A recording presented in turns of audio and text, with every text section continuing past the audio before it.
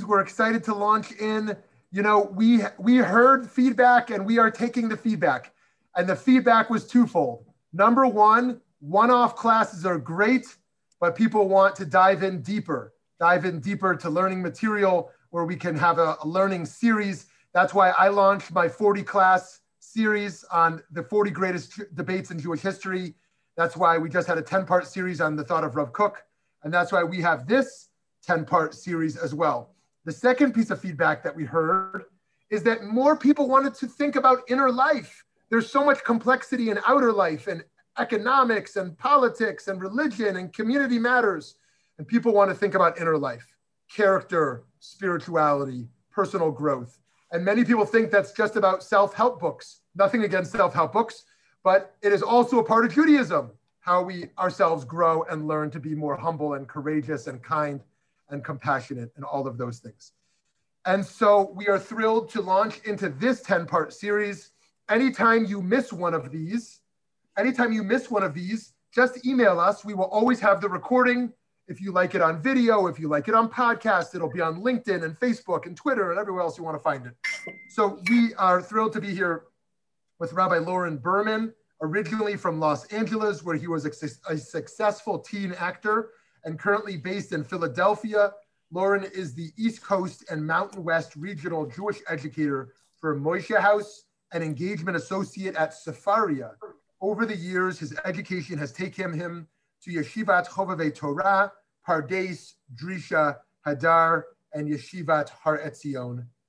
I am particularly looking forward to this one because Musar is my favorite type of Torah to learn about how we become better human beings, more mensches, and because Rabbi Loren Berman, as I have known for some time, also shares that passion of learning and teaching Musar. So Rabbi Berman, thank you for being here, and the floor is all yours. Thank you, Rav Shmuley, for inviting me to do this series, and to everybody from near and far who's shown up. I know today is Yom HaShoah, so I just want to name that and know that while I might bring a certain energy to today's session, many of us are quite sad today, and this might be a respite in one sense or another, but just want to name that today is Yom HaShoah, and so we are all maybe in different places emotionally. I want to start with a bit about my own Musar journey. Musar, depends how you want to pronounce it, which just for now, we'll define as the Jewish art of self-improvement, of character development, piece by piece, trait by trait. And we could define the word Musar as ethics, discipline, instruction, perhaps even something that's given over. And Musar is something I began studying, and to a limited extent, admittedly, practicing just a few years ago in the middle of rabbinical school. I was studying halakha, Jewish law, all day, every day. And quite frankly, it was really tough. I did make it through, thank God. But it was tough. And quite frankly, it wasn't always so exciting. And I felt myself at times just really slaving through my studies rather than approaching them with some level of enthusiasm and alacrity, or in Hebrew, we would call that zirizut. When I struggled, I found I was beating myself up, practicing neither kindness towards myself, or chesed, nor savlanut, which we can translate as patience.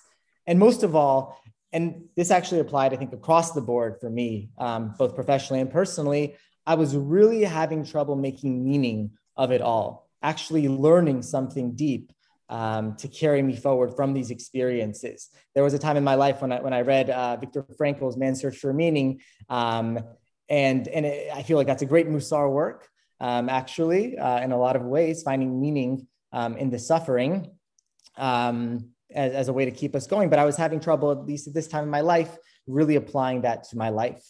And then somebody asked me to be their chavruta and to study introductory Jewish texts about self-improvement. And you would think that after a few years of rabbinical study, a few years in yeshiva, I would know something. And the truth is first of all, the chavruta did not last, but I really did not know where to start. These texts were just not ones I was familiar with. And so I had been learning, halakha, but not so much about self-improvement. I I didn't know how to help this person. And I also didn't quite know how to help myself. So the topic did interest me. So I reached out to my colleague, Rabbi Justin Pines. I'm not sure if the Valley Beit Midrash has had him. He is a wonderful teacher and scholar. And he opened my eyes to the study of Musar, primarily focusing on the more recent works of Musar by individuals like Rav Shlomo Wolbe, 20th century Israel, Alan Marinis, Rabbi David Jaffe, who are both still alive in North America. And I've loved studying Musar and practicing it to the extent that I can focus. And one thing I know, and with this I'll begin, there's much more that I don't know about Musar than I do. I'll be very clear about that. There's much more I don't know than I do know. Yeah, okay, like the more you know, the more you don't know, fine. But really, that's how I feel. And so this exploration together over the next 10 weeks is really going to be a learning experience for us all. If there's something I don't know, a question you have, then I'm going to go look it up. And I want to learn just as much as I hope as we all want to learn in this group. In fact, that perhaps is a way of expressing the midah that we're going to be looking at in a little bit today. Maybe not a midah or a character trait so much as a mindset called hitlamdut. Hitlamdut, and we're going to get there. It's more of a modern Hebrew word. The word mitlamed literally means to teach oneself or to be an ongoing learner. This mindset of being a self-aware learner, this is the mindset that Musar asks us to first adopt before even entering anything, remotely connected to working on certain traits of anger and patience and humility and the like. Before jumping in to this practice of hitlamdut, which again is thought to be one of the prereqs for any study or practice of Musar, we should understand a little bit about the history of Musar. I happen to not be a student of history. As my mother can attest, history was never my strong suit. And I have a hard time connecting sometimes the past to the present and making sense of all these facts that happen and really sort of creating some schema. But I hope some people here are good at that because we're just going to spend a few minutes on a bit of history. Musar is experiencing a renaissance right now. You can see my screen, correct? Great. Musar is experiencing a renaissance right now, but it's far from new. Before this recharge of Musar came the Musar movement, which had its seeds planted in the mid-19th century, so about 200 years ago. And moving backwards further in time, we go to the 10th century with thinkers like Saadia Gaon, who offer suggestions for moral living and the need for harmony and purity within a person. We have Rabbeinu Bachya, 11th century, who wrote Chovot HaLevavot, which similarly outlines these two primary modes of living Torah. One is through the limbs, Chovot HaIvarim, which are like the physical action-based mitzvot or commandments or ritual practices. And then there are those of the heart, Chovot HaLevavot, the obligations, the duties of the heart, more closely aligned with conscience and intellect. That in order to serve God, we have to really both combine the physical, we have to do things, we have to feel things and think things. We also need to do things. And these works and many, many, many others, maybe you've heard of Mesilat Yesharim by the Ramchal, Rabbi Moshe Chaim Luzzatto, several hundred years later in the 18th century, I believe, right? They all took Torah in Talmudic texts and developed them from maybe general ideas or advice into a system of ethics and behavior. And it wasn't until the 19th century. So just in terms of where we are on this map here, right? These are the sort of the early, perhaps pre-modern works. And then once we get here, we're in the 19th century and to the right. And that's really what we're going to be focusing on in our time together. In the 19th century, we have the initiative and the creativity of Rabbi Yisrael Lipkin of Salant, also known as Rabbi Yisrael Salanter. He really started Musar as a movement, one that wasn't restricted to private learning of texts, right? And maybe even some application, right? But something that we could actually do as a group with a very regimented system, each according to their ways. But it was no longer a solitary activity. He actually began studying in seclusion. Of course, that's sort of the tradition he inherited, but he realized that he had a special gift. He had a gift. He was, of course, a very wise scholar, but also very inspiring and charismatic. He had potential for a higher purpose and impact. He was one of the early, as I said, thought and practice leaders of the closest thing to how Musar is practiced today. or how we strive to practice it today. And the general line of thinking and the motivation behind Rav Salanter's work was the following. Something like Gemara, Talmudic learning, that's great, amazing, keep it up, don't stop, that's great. But without Musar, without this active focus on one's character, of improving and perfecting their character, the whole project of Torah is lacking. That's a debate we could have. Is Torah enough? We see that shortly, right? Otherwise, our learning is just mechanical, it's vain, right? Among other things, Rav Salanter was responding to a critique of the state of religious affairs brought on by the Enlightenment thinkers. They accuse the religious of hypocrisy, of corruption, right? No real application of Torah to a modern world, right? They might know a lot about text, but they don't know a lot about character. Rav Salanter sought to launch a countermeasure. Musar was made for modern people. Musar presented one's improvement and ethical behavior as a lifelong goal.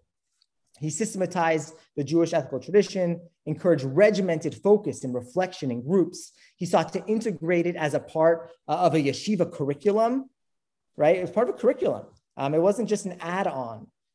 Originally, his intention was to work, with local communities, but he turned to yeshivas who were more receptive.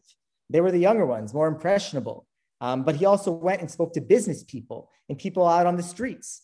He would give lectures to them. Just as much as yeshiva students, business people also need to learn about ethics, I would hope and think. And he saw that. Just a few more words about Rav Yisrael Salanter. He focused on a practice of kvishat and tikkun hamidot, of conquering these bitter traits or tendencies and correcting or refining these traits. Both are important in the process of self-discipline. He emphasized the staying power of habit, both for good and for bad, right? I can habituate myself to do something good, and I can habituate myself to do something bad. And each of those might be harder to overcome one or the other, but that's something to think about. And he moved, one really big thing he did, he moved, or he transplanted, I guess, the Yetzer Hara, which I know modern Musar thinkers, won't translate it as evil inclination, but just for simplicity's sake, let's call it the evil inclination for self-gratification and the like. He moved it from some outside force pushing me in one direction or another, and he moved it inside. It was closest perhaps to what Freud would call the unconscious, right? That the Yetzer Hara, whatever this inclination is deeply internal. And that's something I think we should think about in terms of how do we struggle, how do we overcome urges that we have, right, to do bad, if we were going to call it bad, right, to go against our values. If it's something coming from the outside, maybe there's a certain way to engage with it. But if it's something on the inside, maybe it requires some sort of compassion, right? Because it's inside of me. I can't get rid of it, right? I can't, right? It's inside of me. You better sort of we live together now. So I guess we have to figure out how to do that. So there's a practical ramification for how do we actually work on ourselves, whether we see the Yetzer Hara, this inclination, this evil inclination, as coming from outside or versus, coming in. And lastly, one of the great innovations included the importance of truly taking teachings to heart, that Torah study is not an academic endeavor, right? That there are practical ways of really, moving the Torah from merely study to actually moving it, sort of into our hearts, right? Practicing mantras. We think of maybe that as a new age thing. It's not. Of course, it predates, I believe, Rav Salanter and other religious traditions. But as far as I know, in the Jewish tradition, he was certainly one who popularized mantras.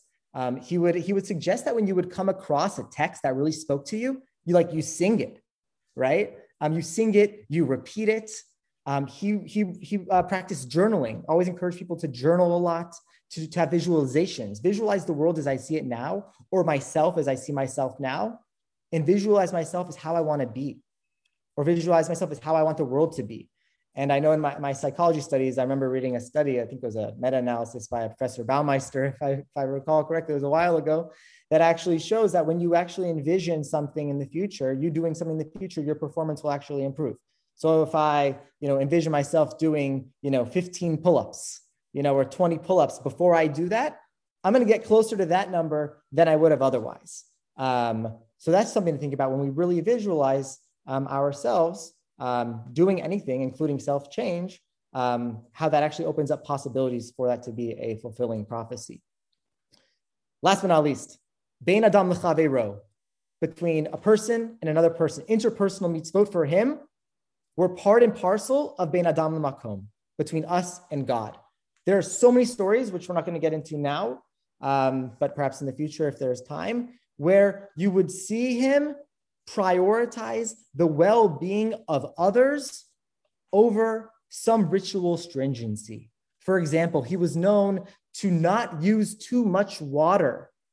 When he was washing his hands, he would use just the minimal amount, which, by the way, the Talmud says is like a very bad thing to do. I'm not saying that. I'm only saying that to highlight how radical Rav Salanter was here, Rav Yisrael Salanter. He would use the minimum amount to wash his hands. And people said, what are you doing?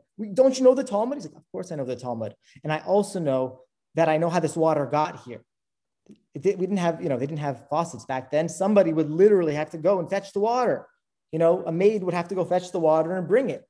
And he didn't want to overburden this person. So he would use as little water as necessary. That was one example of a story of Yisrael Salanter, which I find myself to be very inspired by. And another one was he was giving a lecture. I believe he was giving a lecture, and the details to me are fuzzy, but he cut the lecture. He was very efficient with his lecture. And they said, the people that were all at the lecture, they said, well, why are you so efficient? And why are you so short? We have an hour. Let's use up the whole hour. And he said, well, I also know that the people here, there's a cobbler here, right? And there's a cook here, right? And there's a tailor here, right? All of you all are right now not doing work, and you have to make a living. And so I don't want to be taking you away from making your living. And also other people here are customers of yours. And I'm thereby, by doing this Torah study with you, I'm taking away for their business. So let me give you the lessons you need to know, but let me not overdo it, right? These, I think, very radical perspective. Again, not only a modern take. Rav Shai-Held, will say, if you want to love God, if you want to show your love for God, love those who God loves, right? In that spirit, I think Rav Yisrael Salanter really, really embodied that. That Bein Adam L'Chaveiro, between us and our fellows, are actually not necessarily separate from between us and God. In fact, when we honor the dignity of others, we're actually honoring God. That's perhaps the frum version of it. Maybe there's another version which might argue, no, actually, Rav Yisrael Salanter said one is more important or trumps the other within, within certain parameters. Alas, the Musar movement did not really pick up. By the time Rav Salanter died, there's a story about his son. His son became a scientist, and he got a lot of flack for that. And it's actually a very famous scientist. I think there's a certain parallelogram named like the Salant parallelogram or something like that, named after his son, who was actually a very successful mathematician, I believe. Grandchildren, they don't know what happened, but I will tell you a story, my own story. And actually where I first heard about Rav Yisrael Salanter, and that was in college. In college, I had a psychology TA, last name Salant. And I remember I wore a kippah at the time, and we were meeting in office hours. And he said to me, he's like, oh, you said you're Jewish, you're observant. I said, I guess I'm on my journey at the time. And he said, my, great grandfather, he was the founder of something, the Musar movement, Rabbi Israel Salanter. And to me, that meant nothing. And then I looked it up, and I was like, oh, wow. So for anybody who thinks that his descendants are all gone, I'm here to tell you, his descendants are here. Thank God. Okay. So the movement didn't really take off, right? But his students really helped carry it forward. Yeshivas like Navardik, Slobodka, the Kelm Yeshiva, and each of these had different orientations. And I want to highlight this. It is because it will come in with our learning together. Rav Yisrael Salanter, he wasn't a pluralist. Well, no, I would say he was a pluralist when it comes to Musar, insofar as there were lines for him, but he believed that there's no one size fits all for improving ourselves and our characteristics and our character. There's no one size fits all. And that's actually reflected, I think, in the diversity of schools that emerge of Musar. This school of Kelm was very organized, very disciplined, right? We need to restrain ourselves and tame ourselves, right? That's one model. Maybe that's you, maybe it's not. Maybe you're someone who needs more order in your life and more focus, right? The Slobodki Yeshiva said, no, man is so great. Humans are so great. We need to achieve our potential, right? Once we elevate ourselves, right, actualize our greatness, that will deter us from going off the path. A more perhaps in psychology, we would call it a promotion rather than prevention model, where I'm seeking the good. And the Navardic says, whoa, no, actually, humans are a dangerous thing, right? We're actually quite low. We sin all the time, self-indulgence. And what we need to do is destroy that ego. Do we sort of add more light to the darkness, or do we try and just destroy the darkness itself? So I would ask you to think about, no need to answer now, but to think about which of these yeshivas would have been good for you. Are you somebody who needs to be reminded of your greatness? Are you somebody who needs to be reminded that, hey, you're not so great? And are you somebody, and it's not mutually exclusive, are you somebody who really needs to just focus right now, and things are all over the place, and a little discipline could go a long way? You can think about which school fits you, but the point is that there is a place for you in Musar, that we could all use it in one sense or another. There's no one Musar, and that's how Rav Yisrael Salanter interpreted, how he intended it. So we've just done a little bit of a broad overview, and this because it's our first session, a little broad overview of Rav Yisrael Salanter. Here are some of the traits that he would suggest focusing on: patience, generosity, as you can see on the screen, gratitude, compassion, humility, order, equanimity, simplicity, enthusiasm, joy, silence, forgiveness, truth, moderation, loving kindness, responsibility, trust, honor, awe. So many traits, and this is not an exhaustive list. Some of the common ones we're gonna study together. But why? Rav Yisrael was answering the question of Torah is not enough. Torah is not enough. We need something else in order to actually move from knowing what Torah is to being able to live Torah, to actually move. Kant, actually, he uses some Kantian language. I remember in college reading Kant, and sort of say well, we know what ethics are, but what's to push us to actually live them out? Right? I can look at a building and say, it's a beautiful building, but does that make me a builder? No. I can look at a beautiful piece of food, and does that make me Michael Solomonov or Emerald Lagasse? No. How do I move from knowing what to actually being able to embody something, moving from recognizing to actually embodying? So just to frame why it's necessary, we're not going to go into the text here, but the Ramban, Nachmanides, he has a relatively well-known in yeshiva circles comment on Kedoshim Tihiyu, the commandment to be holy. And he essentially says is that there's only so much the Torah can say in words, right? There has to be some room for a generalized commandment to just be a good person. Because I can't actually put into words all the different things and all the permutations and all the different cases. It's just not possible in a limited work. And so because of that, without a verse to tell me to just be holy, go the extra mile, even when you're in an ambiguous situation, go the extra mile. Otherwise, people would be what he calls an aval b'shur Torah.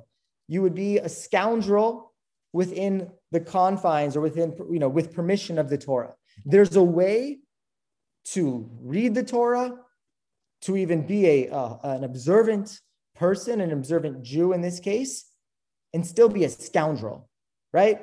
You could say in a sense, you could say it's good pilpul or a good lawyer could really make any case for anything. Kedoshim Tihiyu is to tell us, actually, there's something that's not written here that we need to actually understand. We have to be holy. There's an extra something that the Torah just doesn't include in and of itself. Because if we just lived according to the very, very strict, letter of the law, we could get away with more things than we should. So that's one sort of explanation for why Torah needs something like Musar, or rather why Torah is not necessarily enough on its own. The Vilna Gaon, in a verse describing the Torah as rain falling on us, he explains that rain is sort of indiscriminate, right? Rain will fall where rain will fall. If it falls, on wheat, where wheat is sown, then rain will cause the wheat to grow. That's great. But what if there's poison? What if it's a poisonous plant? Then rain will also grow the poisonous plant. So again, and this is what Torah is. As another quote from Rav Shai held that religion can make good people better and bad people worse without making a binary, right? Torah can be a samachayim, samamav. It could be something for good, something for bad. And then lastly is the Nitziv, Naftali Tzvi Yehuda Berlin. He in the introduction to his commentary, he's referring to a verse in Deuteronomy, explains something very fascinating. He says, I'll just read it. I'll just read the text for us. The Jews of the time were righteous and pious and toiled in the Torah, but they were not straight in the ways of the world. Yashar. He's talking about the generation of the Second Temple when it was destroyed. As a result, because of the groundless or baseless hatred, we probably know this word, sinat chinam, because of the sinat chinam in their hearts, when they saw someone who acted contrary to their views on God, fearing behavior, they suspected them of being a Sadducee or a heretic. This eventually led to blood being spilled in every possible calamity until the temple was destroyed.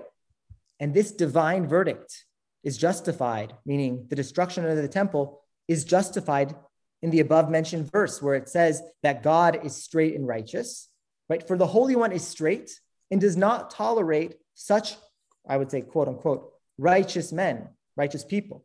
God favors only those righteous people who are also straight in the ways of the world, but not those who go on crooked paths, even if they do so for the sake of heaven, even if they do it l'shem shamayim, for this causes the desolation of creation and the destruction of civilization.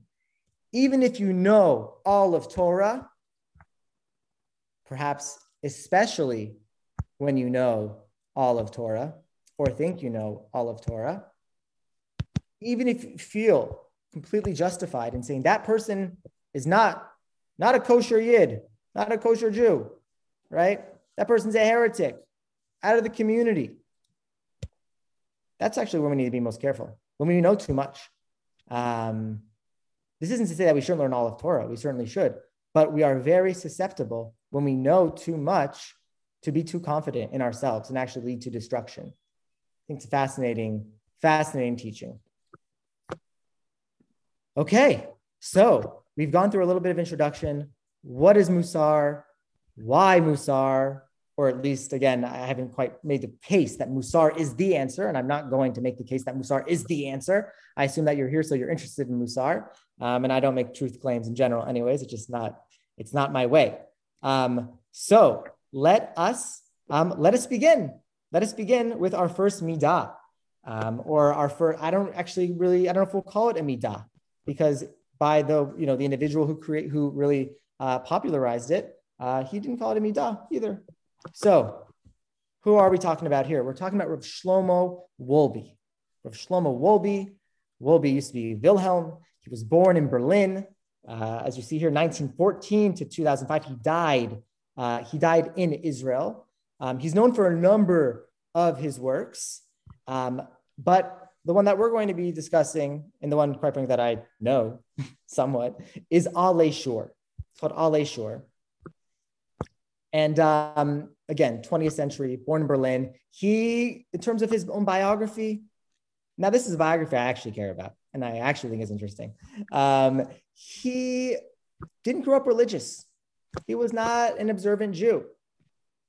He went to university. Sometimes university will make you not religious. Sometimes, in this case, he became more religious. He became a Baal Tshuva through outreach organizations. And then he learned in different places in Europe. In fact, I believe he was actually, I don't know if we would call him a refugee, but he went to live in Sweden, I believe, for some period of time when the Nazis were, I believe, to escape the Nazis. There's a Wikipedia article about it. I have not looked at it in some time, but there's a Yom HaShoah tie-in, certainly. He learned in the famous Mir Yeshiva. And eventually in 1946, he moves to Mandatory Palestine. He goes on to become a major mashgiach, not the kosher certifier, but the more spiritual advisor in Jerusalem and in Israel.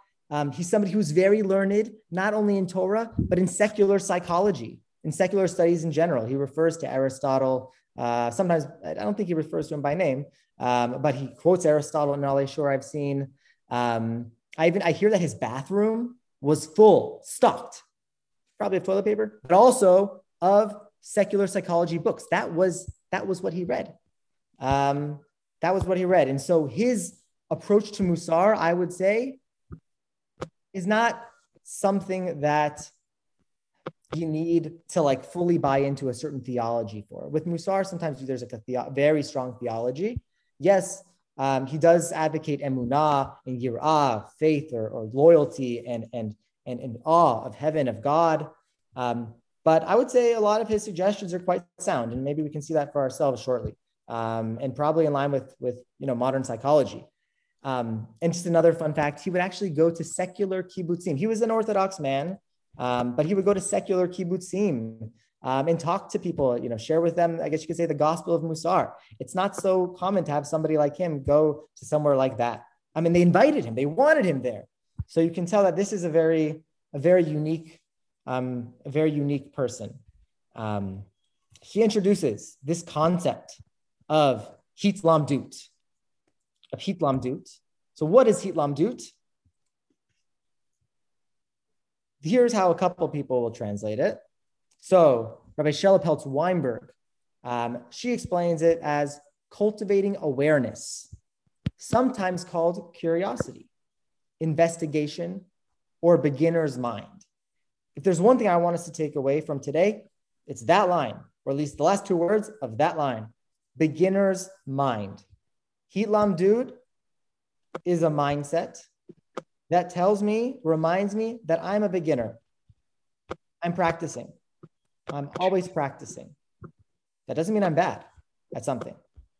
It's not self-deprecating. It just means I have more to learn. I have something to learn.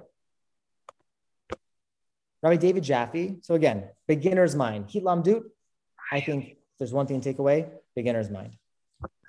Rabbi David Jaffe, with whom I study every other week in a very wonderful fellowship, the Inside Out Wisdom Fellowship. And he has also written a book.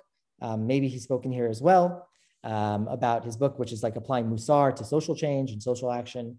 He says, Hitlamdut is the practice of cultivating a stance of non-judgmental curiosity. Couldn't we use some of that today, huh? Non-judgmental curiosity towards our experiences in making what we learn deeply impact our lives.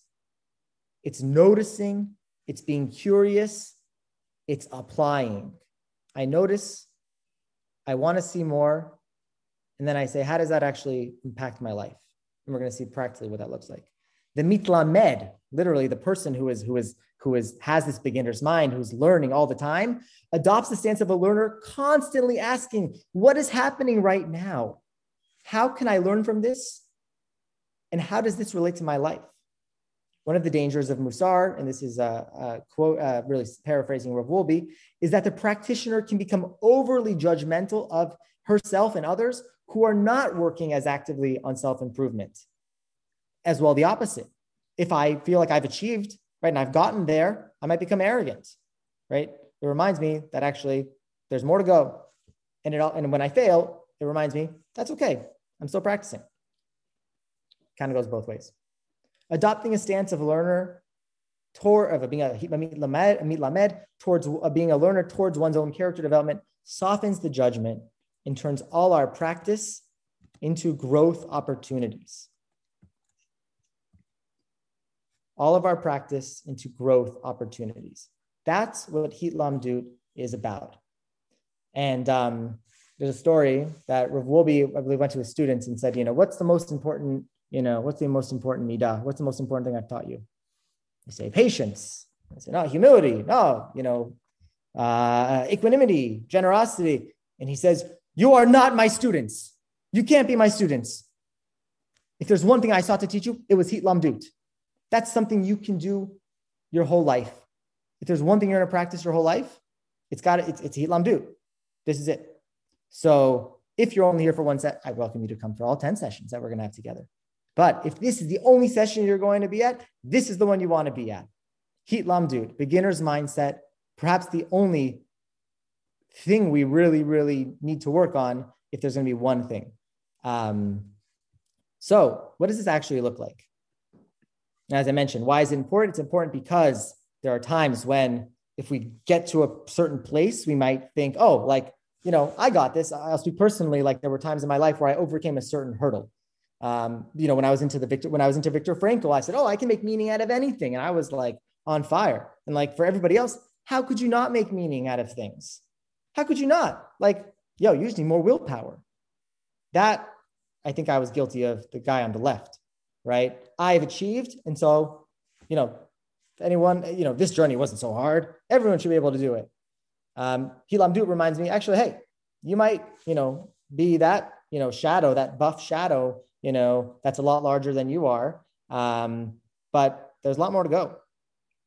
And then on the other side, if I do fail, then it says, okay, like, that's all right. Like it's, my first day at work, like it happens. Like we all make mistakes. There's more to learn. Great.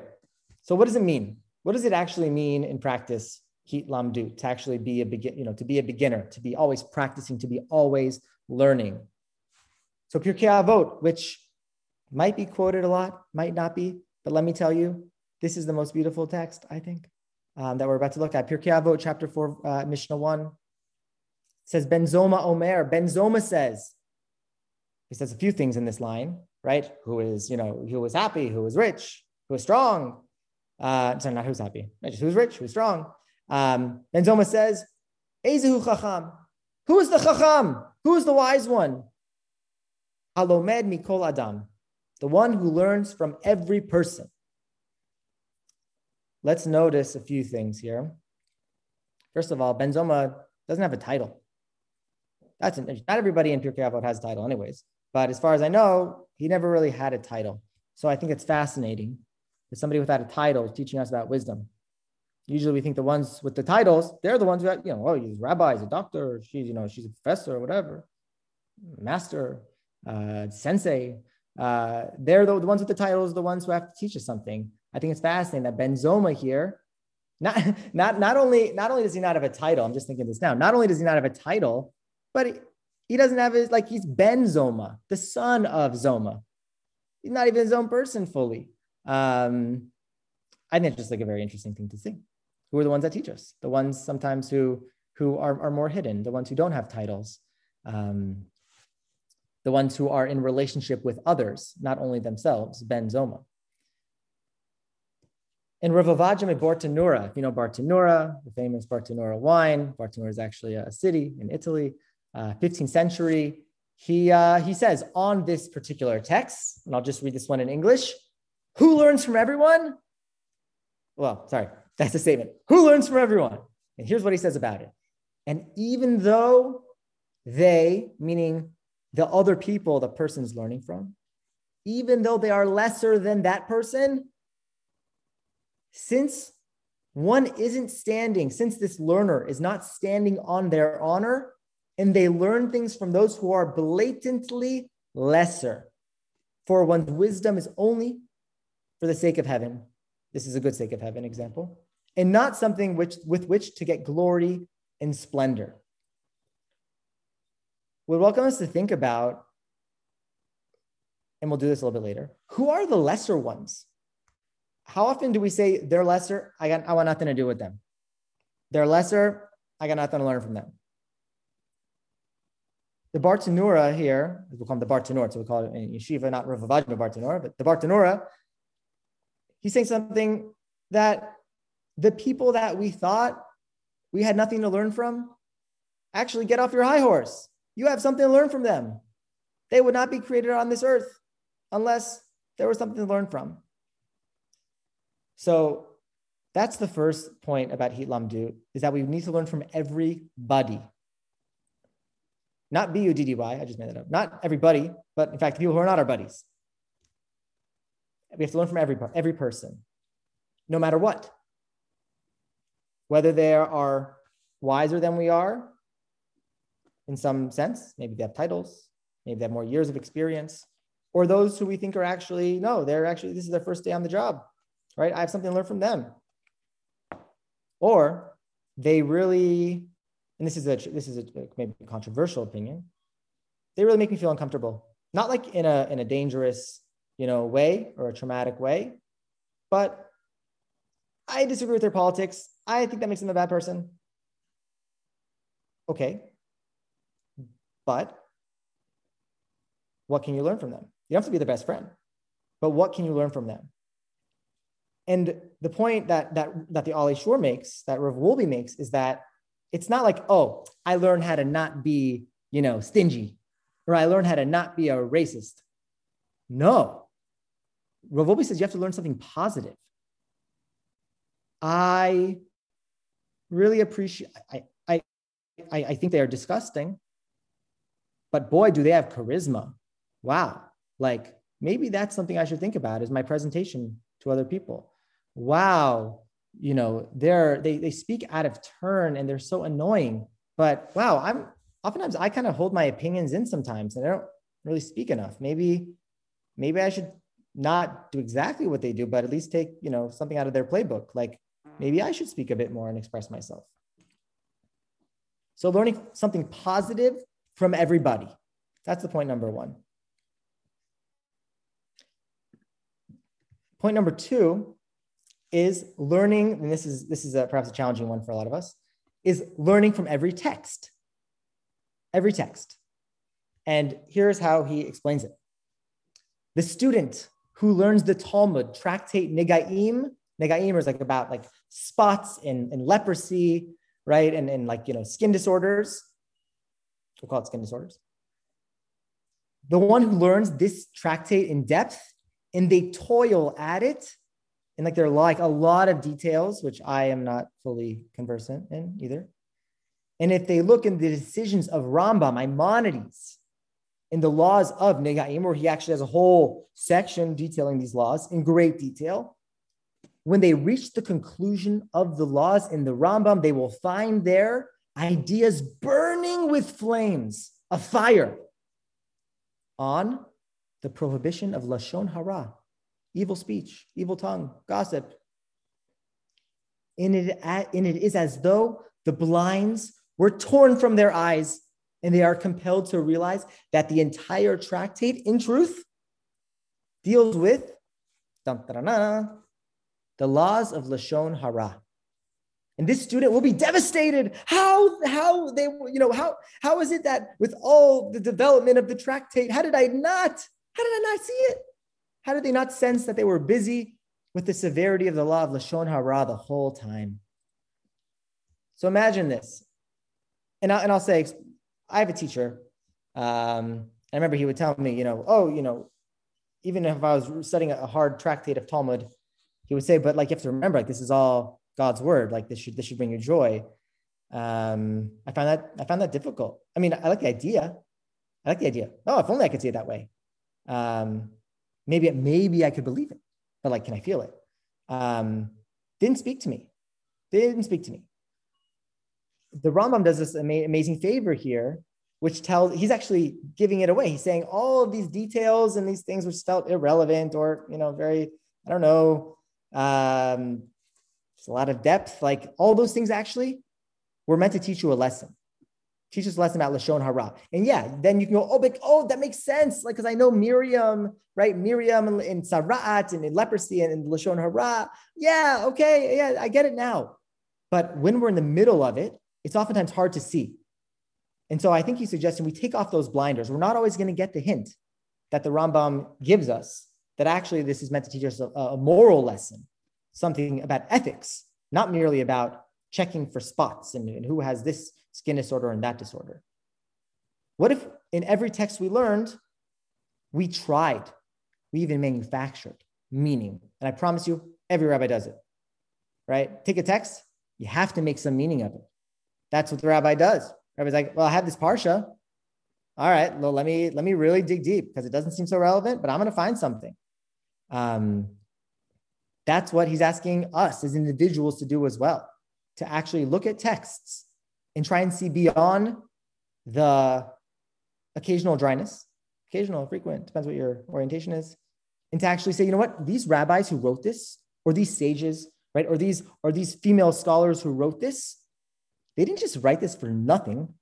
They're trying to teach me a lesson here. What is it? The way that one person expressed to me, they said in high school they were told, you don't have to see Chazal, the sages, the blessed memory of the Talmud. You don't have to see them as smarter than you, but you do need to see them as smart as you.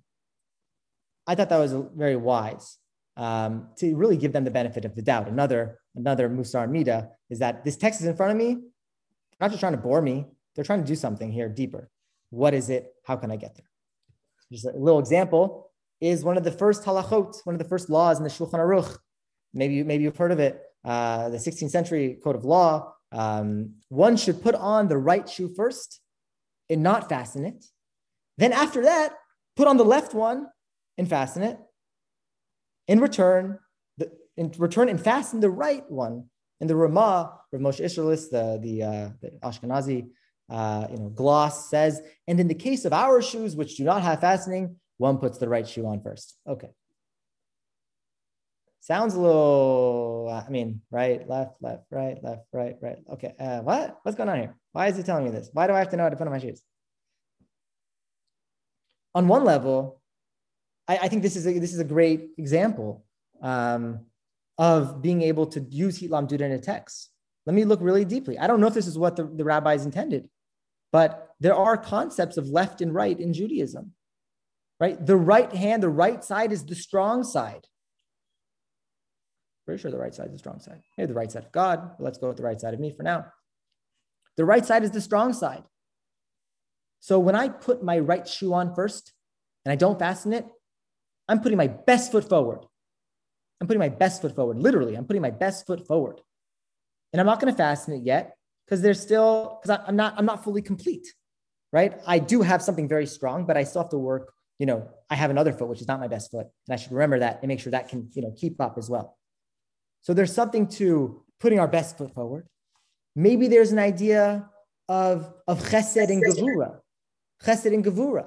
One is, the left side and right side. I can't remember. I think the left side is gevura and the right side is chesed, maybe vice versa, but I would prefer it be the other way, right? Maybe that's telling us we have to balance, in a certain sense, chesed and gevura of kindness and I wouldn't call it stubbornness, but firmness, right? Which one do we start with? Which one needs more taming? Another way we could explain it is the fact that, wow, I'm taking this dirty thing, a shoe, and I'm imbuing holiness in it. Wow, that's our calling in life, is to make the mundane holy. That's what this halacha is doing. This is what it's trying to teach us. It's trying to teach us that even our shoes, by ritualizing how we put them on, we're actually elevating a part of the world. So we said Hit Lamduda is about learning from every text. We said it's about learning from every person. And then lastly, it's learning everywhere. There are some beautiful, we're going to skip it, but you have the document here about from Simcha Zissel Ziv, Chochma Musar, about his text, about sort of our mindset when we see ourselves, like if you, I'll just say it outside as it were, meaning not inside the text. If you are somebody who just got a new car, all of a sudden you're going to start seeing that car everywhere, right? If you are, somebody who's in the market for a house, you're going to start looking at houses everywhere you go, right? Just like noticing things. If you work in finance, right? Things related to money might always stand out, and you might, be particularly sensitive to that. He suggests that we become essentially, I don't know if the right word is Ubermensch, but basically merchants of the world, that we essentially dabble in everything, meaning I am not going to only see the roof. I'm not only going to see cars like mine. I want to fully open myself to learn about everything and not just the things that interest me. And actually, that's one reason I went to rabbinical school. One of my teachers, the Columbia Hillel rabbi, told me, listen, I recommend you go to rabbinical school. This is how I remember it. I recommend you go to rabbinical school because you are going to learn things that you don't want to learn. And that will make you a better rabbi and a more knowledgeable person in general. And that was very valuable information for me. Even though I did study things that didn't particularly interest me, sometimes that's how we grow. If we just study the things that interest us, it's almost like having a conversation with yourself, or echo chamber, I guess you could say. And on that note about learning, sort of not like, well, I guess I didn't quite make the point about learning everywhere in this one, but I will in the next source, which is from the Talmud, which says in Tractate Eruvin, if the Torah had not been given, we could learn modesty from a cat, not stealing from ants, fidelity from a pigeon, and proper sexual relations from a rooster. Very curious what Esther Perel would say about that. Who appeases its partner before engaging in sexual relations. So Torah is basically saying not only do we learn from every person and every text, but even from animals, and I would say more broadly, from nature. From nature. I can look at a tree. I can actually learn something from trees. You probably know this, but trees talk to each other underground. There's a whole network of roots. They feed each other. They even feed the stumps. Even once the tree has been chopped down, they still take care of each other.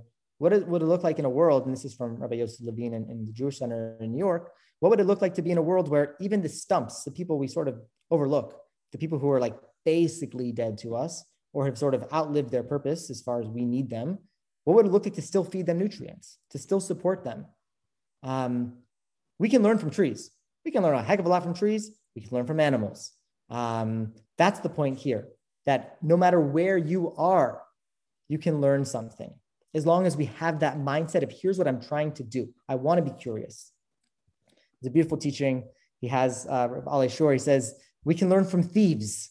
We can learn from robbers. Why? What do we learn from robbers? They said, well, robbers have a great work ethic, very great work ethic. Not ethical work, but work ethic. They work late into the night, right? They sacrifice sleep. They're going late into the night, doing their stealing. And then they actually, they bought this really expensive thing. They could sell it for market price, but no, they sell on the black market for much cheaper. I don't know if it's a black market, but they sell it for cheaper the next day. That's two things to learn from them. Wow. Working in the night. That's a great thing. Giving people good prices and a fair deal, especially when I didn't deserve it. That's also great. And even the concept of thick as thieves, the expression thick as thieves, he says, and there's a good chevra, there's a good chevra shaft, a good chevra of thieves. We can learn from them, and we can learn from children. Why do we learn from children? We learn from children because they cry when they need something. They cry when they need something. How often do we cry when we need something? Sometimes we cry when it's too late, but when they need something and they want something, they make their desires known. They're very authentic. We can learn from children too. So we've done a lot today. We've learned about the history, a little bit about Musar, sort of like the why Musar, and how Musar can sort of, I think, be a corrective for strict, Torah study. The issue that we're dealing with now as a group is that Musar is not a course of study; it's a course of practice. And given the format of where we are, it's very hard to do that. So what I'm hoping in our time together is that we will learn some texts that inspire. I want to learn together texts that inspire you on your own to go out and figure out how to work on these traits. And of course, I can give you resources for that and tactics, that I myself, either do or struggle to do. But no, that's the Musar it calls us to do. But also to note that Musar is constantly evolving. Rav Salanter, Rav Wolbe, we're not doing the same regimen they did in the 11th century, right? They adapted to the times. This isn't Halacha l'Moshe Sinai. This is not Torah given directly to Moses on Mount Sinai. It's malleable. If there are certain psychological tools or tips that you have, please share them. But however you can find yourself growing in these traits inspired by Torah, no matter how you go about doing that, whether it's mantras or journaling or visualizations or CBT or DBT or whatever, that's valid. And that's Musar. So I just want to, we'll open up for some reflections, but I want to charge us all in the next week to look at these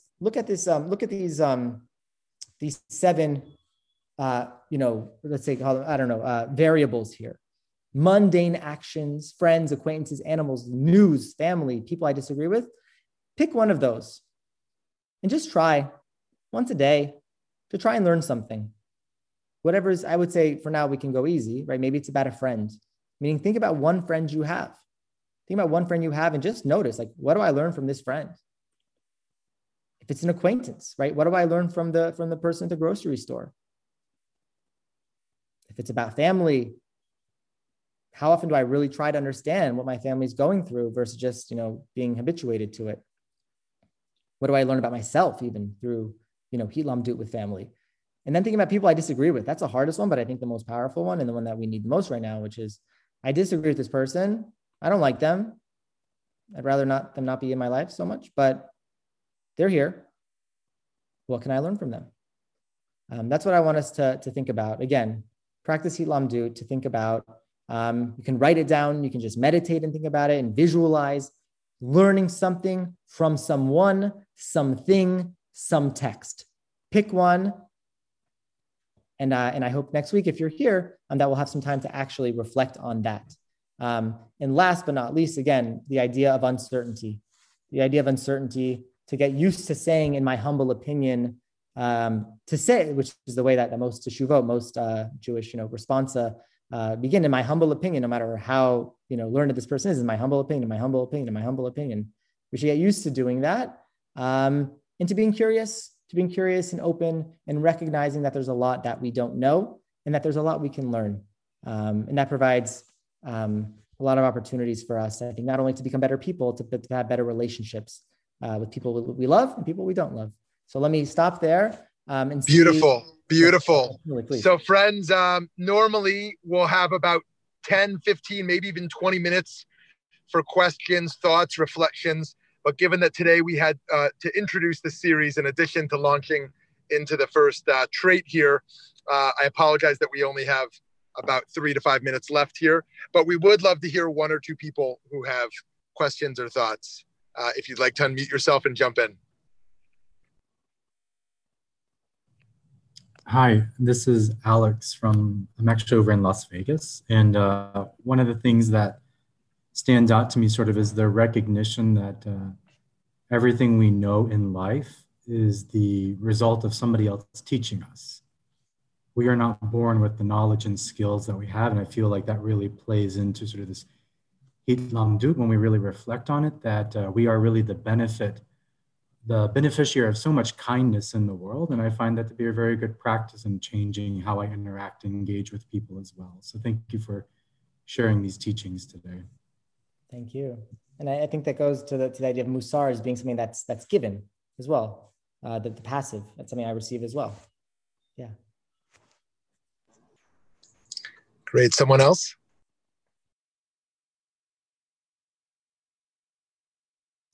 I'll share. I never knew that about trees, that they talk to each other and they take care of each other. That's kind of cool. Like The Giving Tree, that book, which is a childhood favorite of so many. Just something to think about. Awesome. Time for one more. Thank you, Randy.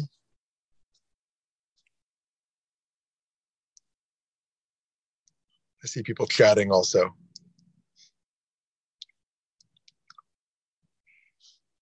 Great. So, Rabbi Lauren, do you want to share anything else, previewing what's happening in the next 9 sessions to close us out? And I'll share what's happening in the next session. We're going to jump to the first trait, which oftentimes is associated with musar, which is humility, which is not necessarily what we would have thought it would be. But we're similarly going to go through the exercise of looking at, what does our tradition say about this trait? Who was humble? What can we learn from them? And discuss at the end. We'll have some time to discuss as well our own experiences and challenges with humility. Beautiful. Friends, I can't think of anything more important in our time than to engage in the work of musar, of being introspective and learning and growing, something that all of us can do in our own ways. Please feel free to reach out. Rabbi Berman said he has additional resources if there are ways we can help guide this practice for you. And as always, give us feedback on your learning experience.